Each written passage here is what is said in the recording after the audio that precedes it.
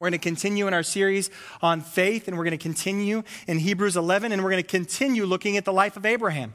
So if you could stand to your feet with me, we'll pray, or we'll read this passage of Scripture together.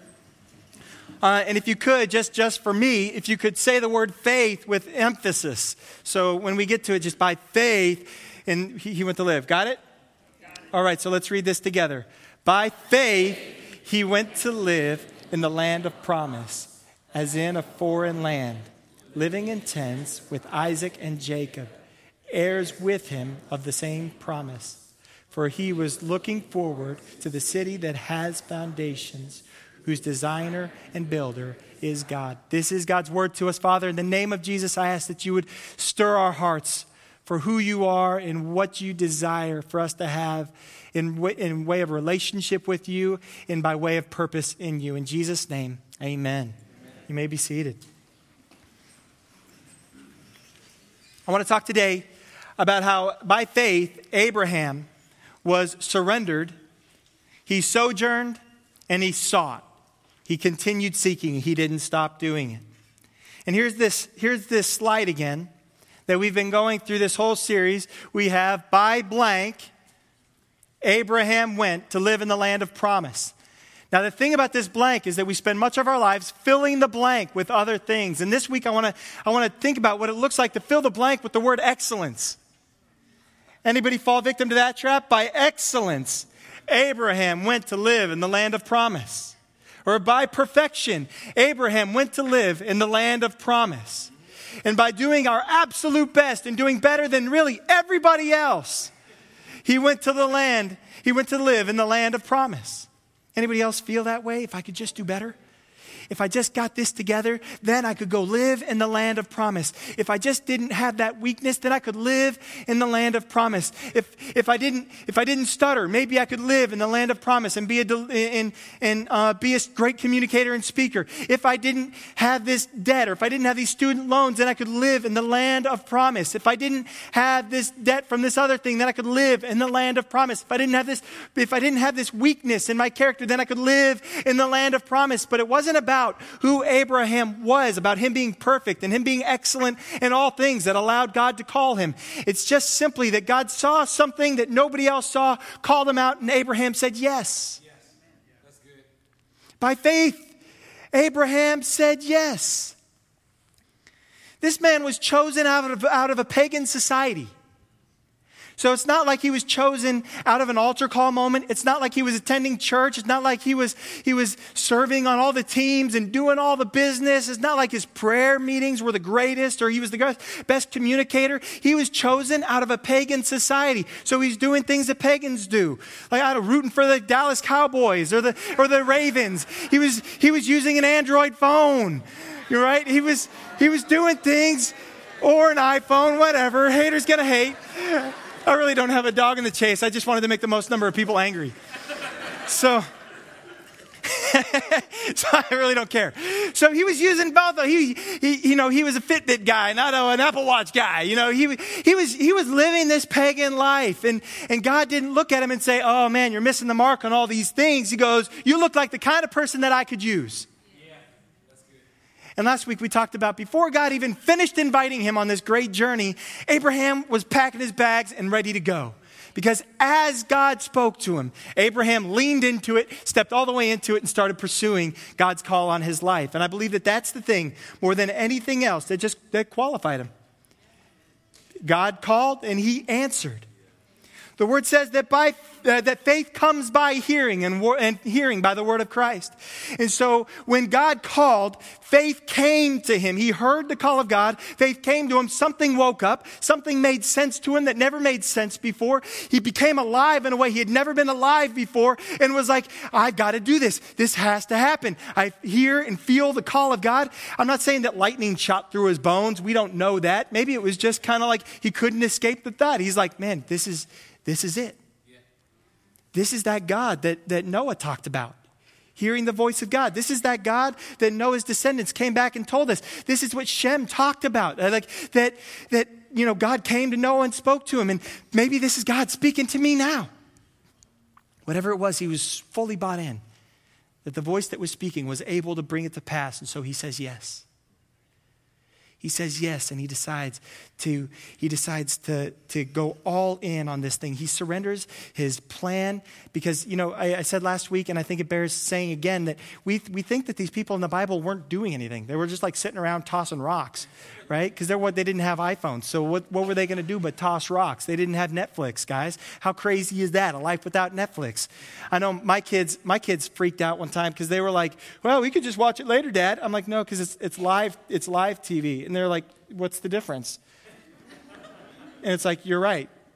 You don't know the difference because my kids have grown up with on demand, right? They don't know the struggle of like missing a show and it being gone forever. You're not going to see it.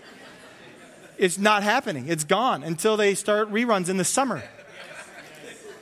And then your mom and dad take you somewhere and you're going to miss it anyway because mom and dad don't want you watching that anyway. So you're out. You missed it. And even if you had the time for it, you got to get the aluminum foil on the rabbit ears just right to be able to watch it. And, sometimes you get enough aluminum foil on there, the antenna falls. And so you just got to stand there and be part antenna, part entertained. Guys, that's how it was. That has nothing to do with the sermon. I guess I just need some help in my heart this morning.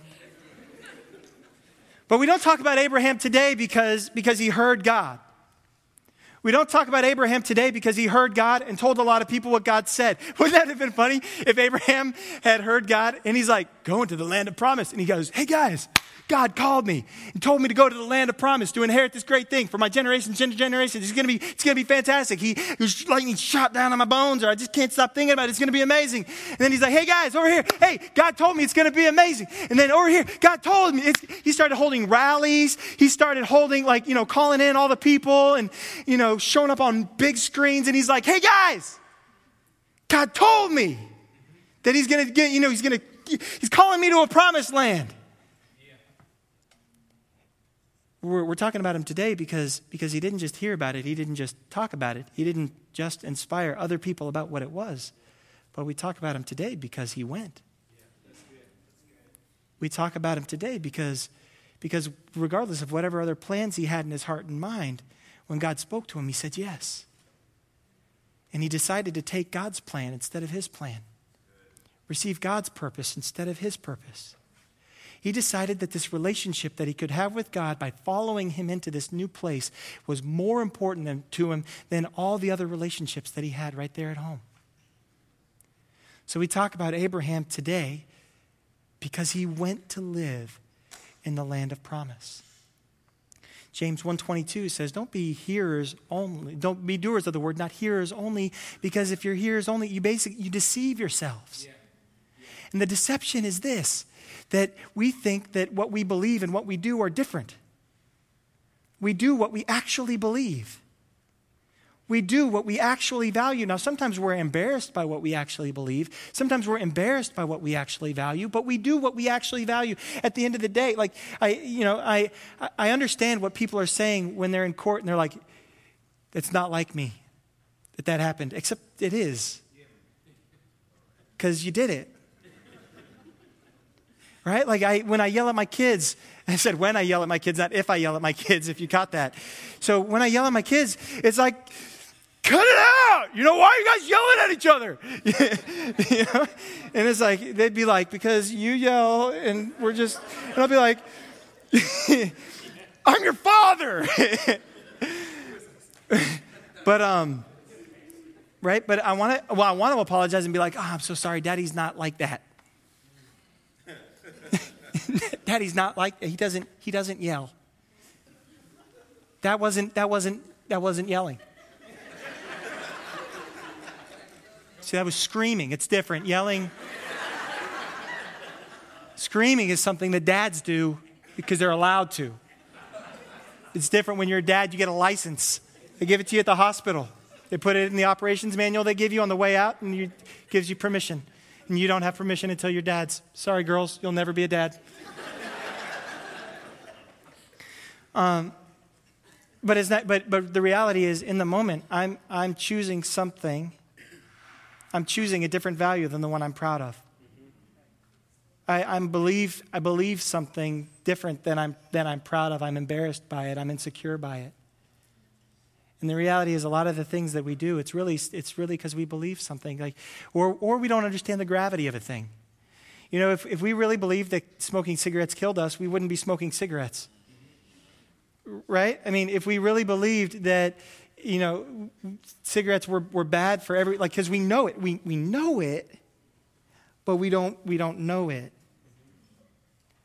And so it has nothing to do with, the things that we do have something to do with the values that we have and the beliefs that we carry. And that's always the truth.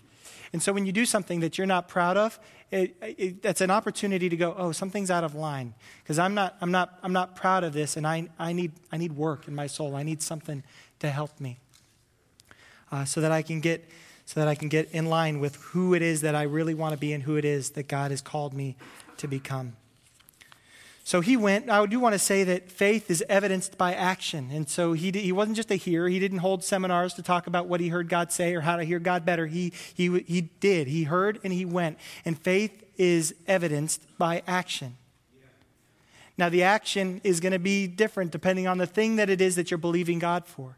If you're believing for reconciliation in a marriage, the action that's going to be joined to that reconciliation is going to be a lot of repentance and a lot of hard work and a lot of heavy lifting. A lot of prayer, meeting with people, sitting down and humbling yourself. But you need to give action to the faith. Or you might be deceiving yourself that you actually believe something that you don't. So what the action is something that will be determined by God pressing on your heart and driving you to a specific place in your heart and mind to help you understand what that action is supposed to be.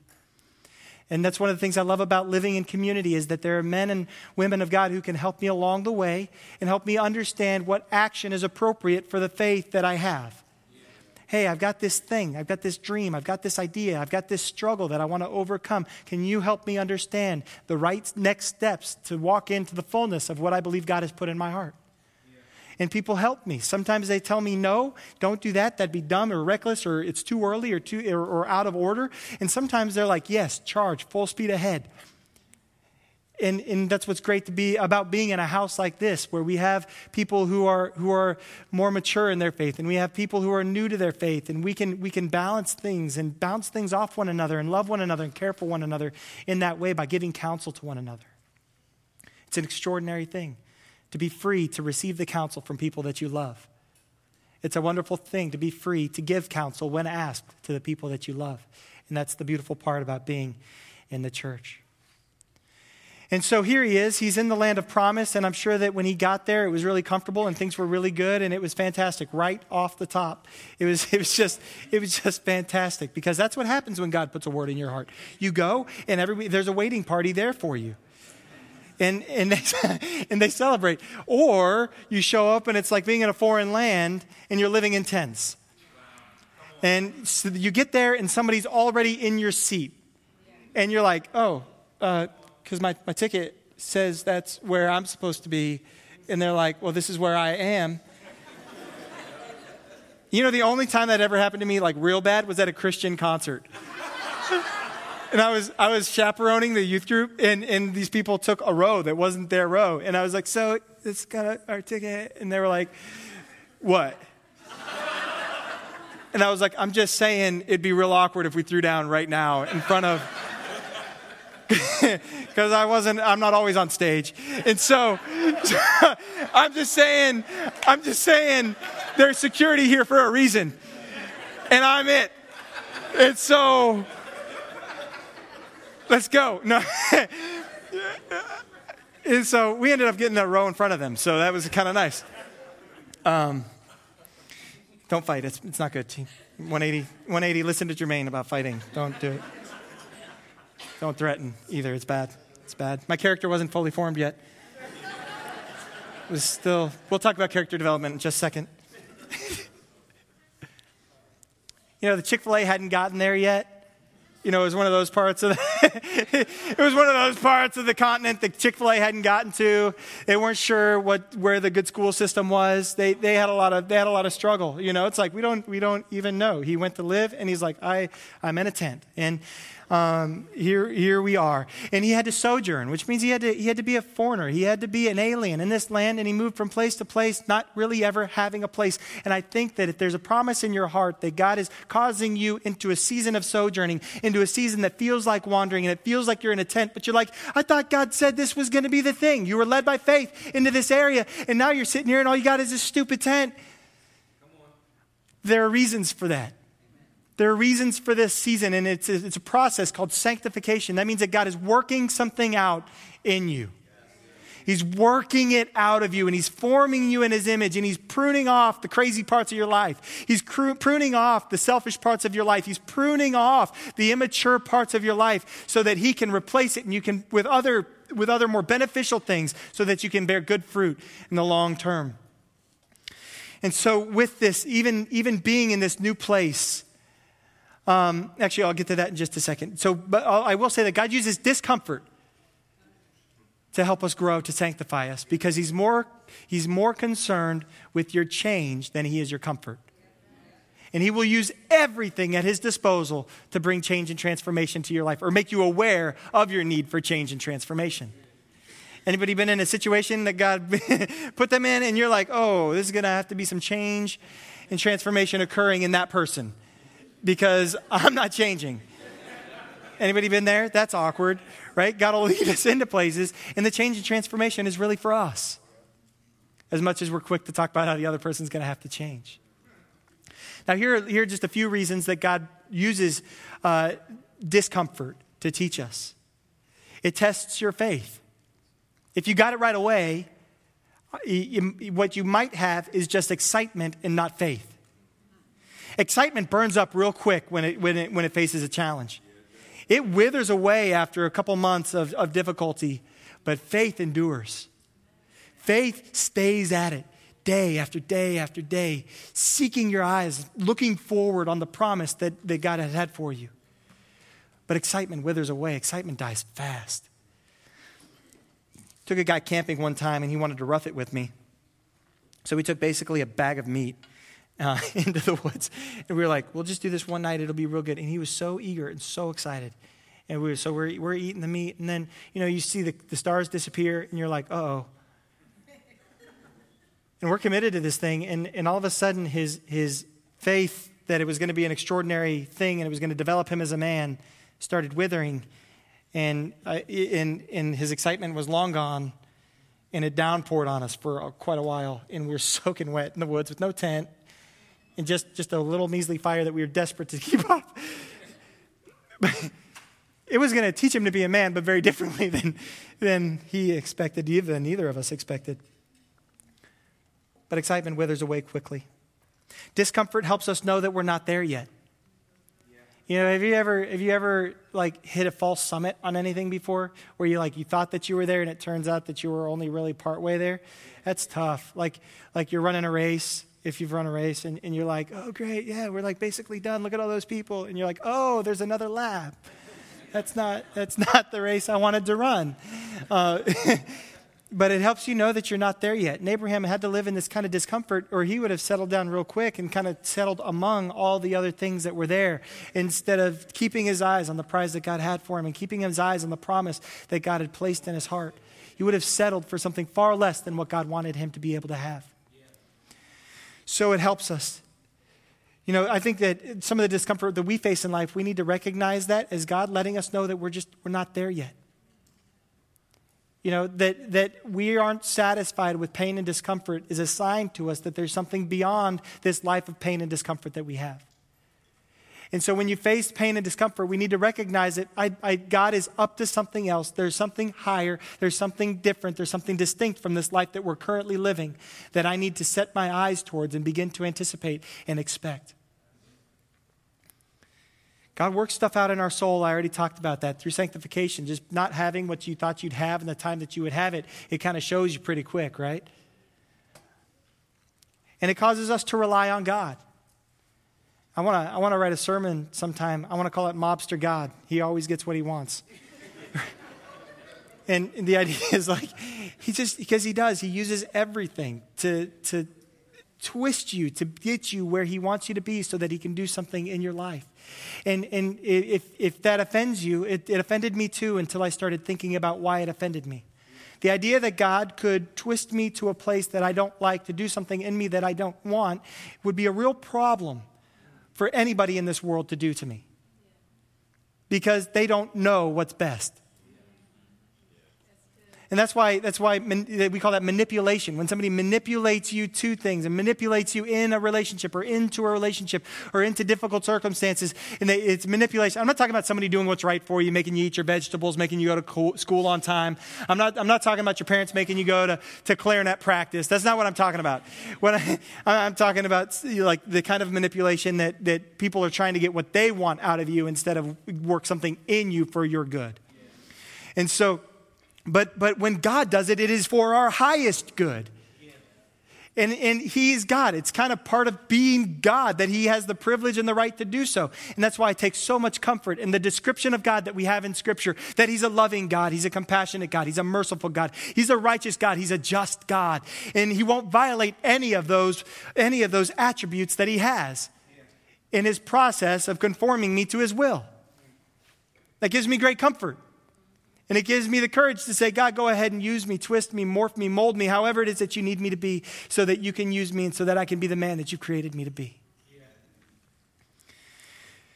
So he wasn't just there by himself. It was a family camping trip, and he had Isaac and Jacob with him. Now, Isaac and Jacob, he's not saying that they were in the same tent together. They weren't just packed into the same place, but Isaac and Jacob are his son and his grandson. They lived together on the earth at the same time for about 15 years. So there's a chance that Jacob got to know Abraham and Abraham got to tell him directly.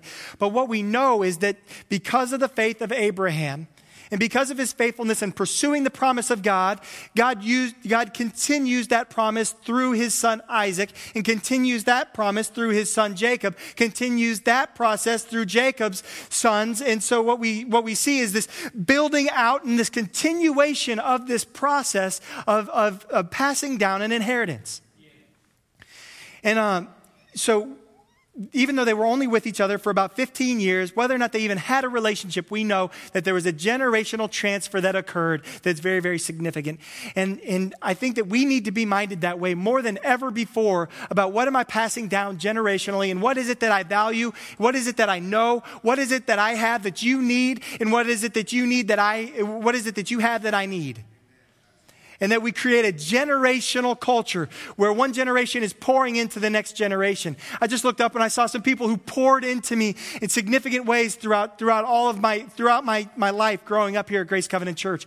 People who helped me in a whole lot of different ways. One of the people I'm talking about gave me the courage to jump into full-time ministry. They said, hey, if you ever want to quit your job doing administration, we'll support you. We'll be your first partners for $50 a month. And I didn't do it right away, but a little bit later, it was like, you know what, I got to jump.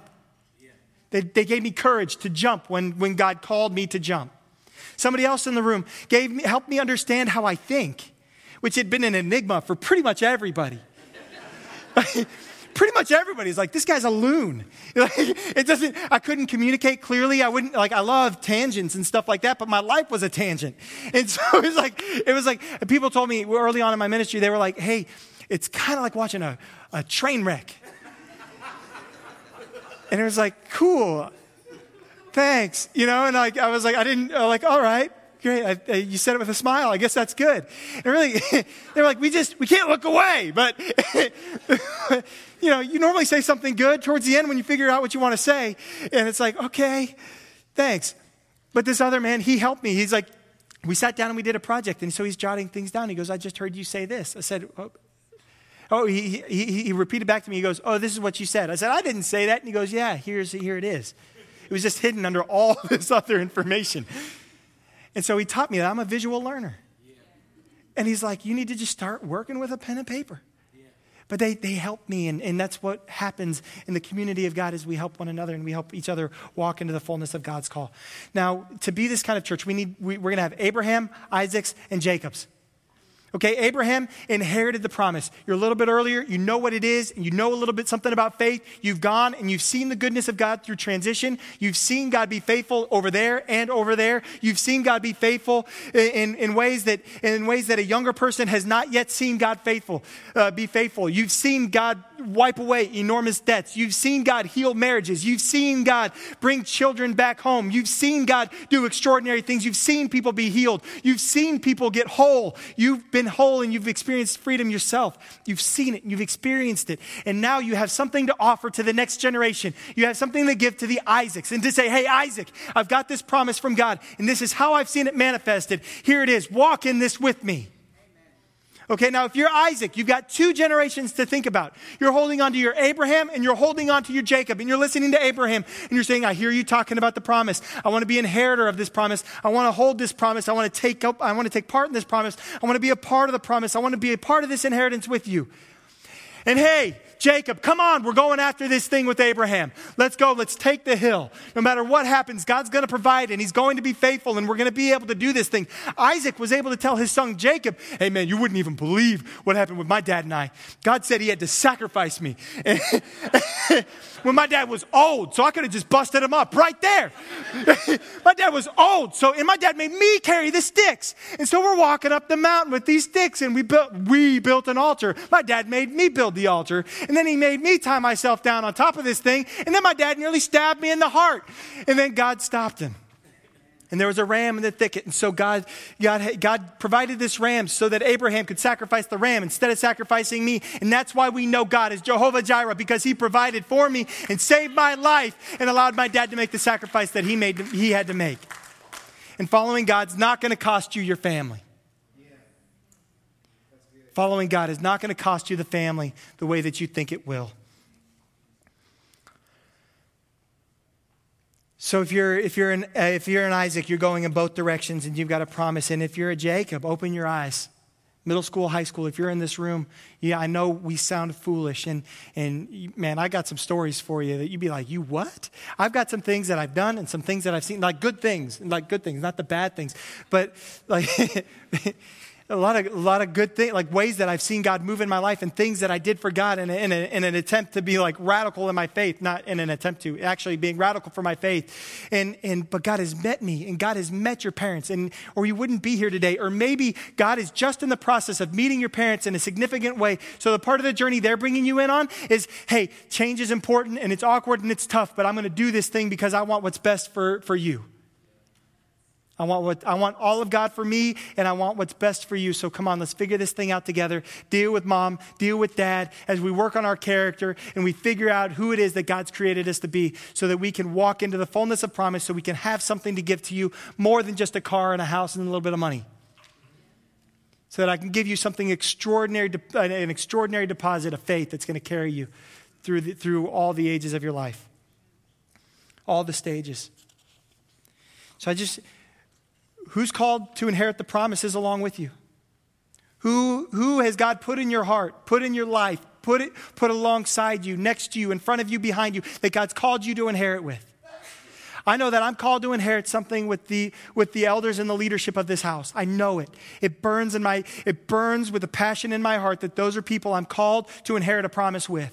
I'm called to inherit a promise with my parents. I'm called to inherit a promise.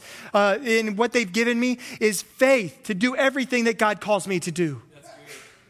And so there's this deposit that resides inside of me to establish a church that looks like heaven. And that means reaching out to every kind of people group and every kind of person and every kind of language and every kind of color and every kind of political persuasion, then bringing everybody to the foot of the cross and seeing what Jesus can do when he's the Lord of all of us. So who is it that we're called to walk with to inherit the promises of God? That doesn't mean that you're going to be in each other's pockets forever. It's not what that means. I've got friends who I'm inheriting promise with all over the nation. I've got friends I'm inheriting a promise with in Los Angeles, California, and Pastor Dehan Lee. In Phoenix, Arizona, with Pastor Daryl Morrison. I've got people in Boston, Massachusetts, with Adam Mabry and Donnie Fisher. I've got friends who are inheriting a promise down in Harrisonburg, Virginia, Divine Unity Community Church with Chris Johnson and A.J. Mosley. I've got friends we got Paul Harris, who's going to come here and preach in a couple weeks, who's going down to Charlottesville, Virginia, with this inheritance to plant a church and establish a work of God in that city, who's desperate for a reconciled people to rise up and to say, hey, we can be reconciled on Sunday morning and not just at the library. So I'm excited about that. And that's how we walk with one another, even when we're not with each other, because we have this deposit, we have this inheritance, we have this faith that is handed to us. I don't know where we are. What slide is this? And he saw it. He was looking forward. And so when things were hard, when things were difficult, as they didn't get into the places that they wanted to get, he faced severe drought, and he had to go to another place, and he had to persevere because he had to go to another land, and he panicked. He wasn't perfect. I mean, this man is a man who twice acted like his wife was his sister because he was scared. His faith wasn't fully developed. So he showed up in front of these kings, and he's like, hey, yeah, that's my sister. That's not good marriage advice, right? He made a mistake so not wise. And anyway, but God protected that, and God rose above it and conquered, took care of all the things so that he could continue in this life of faith. So he wasn't perfect, but he was living this life of faith. And as things were difficult, and as his faith was being developed, as his character was being developed, as things weren't exactly the way that he thought it was going to be or the way that he should be in his mind, God was developing things inside of him. But he continued to seek. There's a place in the life of a mature person where you no longer want what you can do for yourself. Amen. Anybody gotten there? Where you've seen what you can produce and you're like, no thanks. I see how far my relational skills got me. I see how far my money management skills have gotten me. Not that we don't have to work on our money skills or our relational skills. We have to. But it's not going to be our skills alone that do it. It's going to be our not enough plus God's more than enough that makes it acceptable. Okay? And so it's my not enough relational skills, but plus God's more than enough reconciliatory skills will produce a great marriage. It'll produce great fathering. It'll produce great friendships and brotherhood and sisterhood in a way that you couldn't imagine, in a way that you can't create on your own. He refused to stop looking, to stop seeking after, not just any land, but the land whose designer and builder is God. He didn't want what he could do for himself. 1 Corinthians 2, 9 and 10 says this, but as it is written, what no eye has seen, nor ear heard, nor heart of man imagined, what God has prepared for those who love him. These things God has revealed to us through the Spirit. I want, like, when I was imagining, like, like from you guys. So, but like, it was like, yeah, amen, come on. You know, like he is risen, kind of an Easter moment. That's what I was expecting right here. Yeah. Thank you, Mike Woods. Yeah. What your eye has not seen. You know, there was this app. I saw Ryan Mapaya sent this to me. You know that app? You know, what eye has not seen? Hey, Jay, we've got Reggie. Come on, Reggie. Come on up. Guys, I imagine this a certain way, and I'm going to get it. I'm going to get it. If you're a guest, I don't do this normally. But I don't do anything normally. So, you know, just like, you know, come on, you can do it. This is your upbringing, man. Yeah, that's what I'm talking. Yeah. They can do this. We're bilingual. They speak white church and black church.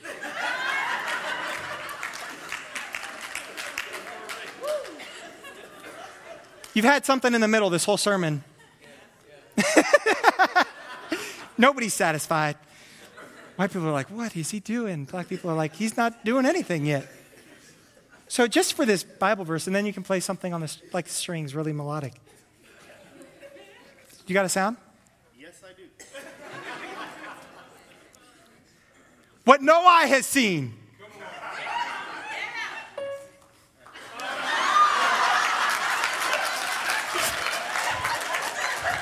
I got a thousand.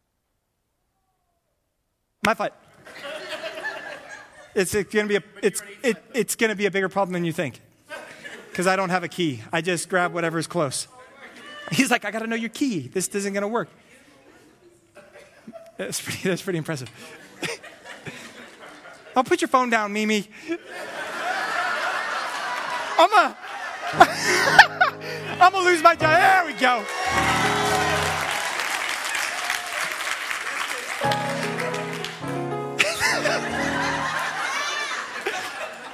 What no eye has seen, what no ear had heard, nor the heart of man imagined, what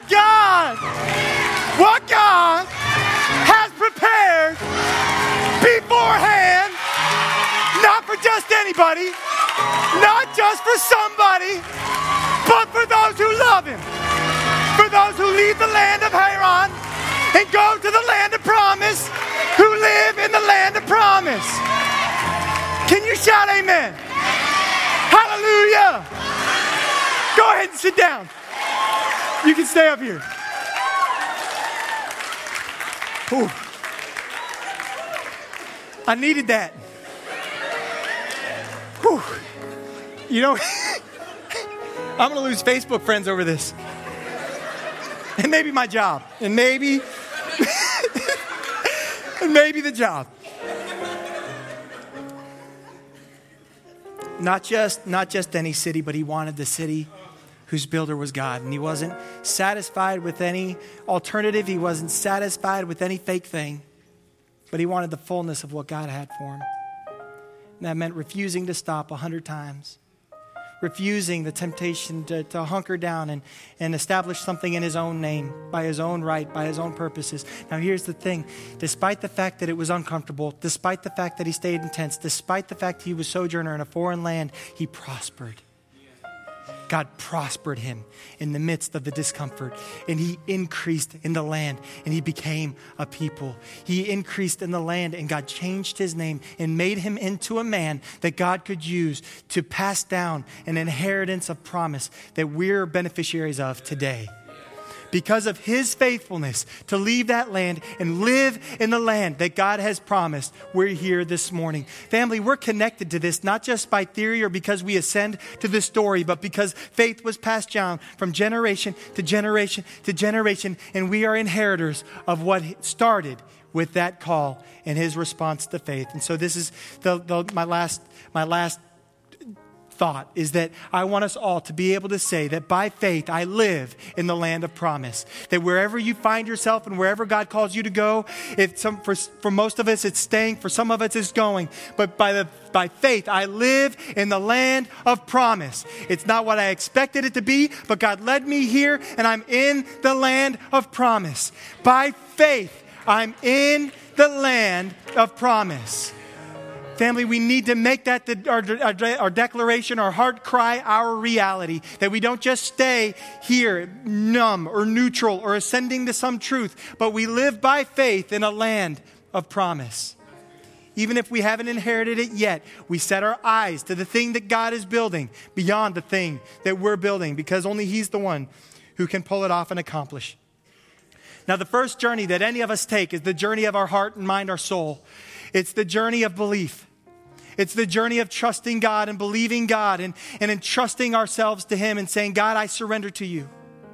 And it's because of what Jesus did on the cross, that he died and rose from the dead, that we're able to have access to these promises today. I wish I could go into more detail about the mechanics of that. But the reality is that if we put our faith and our trust and our hope in Jesus to be our Savior, to redeem us from everything that chases us down, that holds us in bondage, that traps us, he's faithful to do so. And he brings us in to this promise that was made to Abraham. It's through Jesus that we're grafted in. It's through Jesus that we're brought in on this extraordinary promise that God has made to that man. It's Jesus that makes us heirs with Isaac and Jacob. Let's pray. Father, in the name of Jesus, I ask that you would help us. I just got a stirring in our heart with expectation. God, I ask that we would look forward to the things that you've built, the things that you're building and you're establishing, that we wouldn't just be aware of, but we would anticipate, we would seek out, we would look for your promises. And God, that hope, that anticipation would allow expectation and faith to rise in our hearts and mind in this time, wherever it is that we find ourselves. If there's anybody in the room today and you've been far from Jesus, and you're like, man, I've been far from Jesus, but I feel God tugging on my heart. I feel him pressing on my heart that there's a land of promise that he desires for me to walk into, and I want to enter into this promise through the resurrection, through the blood of Jesus. Can you raise your hand so I can pray with you today? See that hand in the back? It's great. You can put your hands down. It's not, raising your hand is not a saving action. It doesn't say in the Bible, it doesn't say raise your hand and you'll be saved. That's for us. It's just so your body can agree with what's happening in your heart. It says believe in your heart that Jesus is Lord and God raised him from the dead and you'll be saved.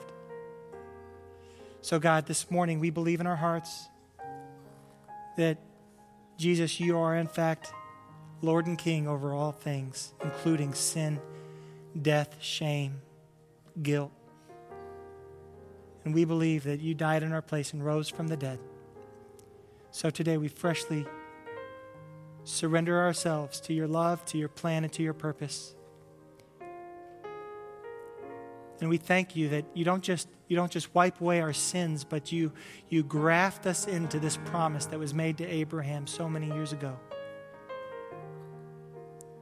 And God, for those of us who are walking with you as best as we know how, I ask that you would increase our faith and that we wouldn't just live in the land, but we would live by faith in the land.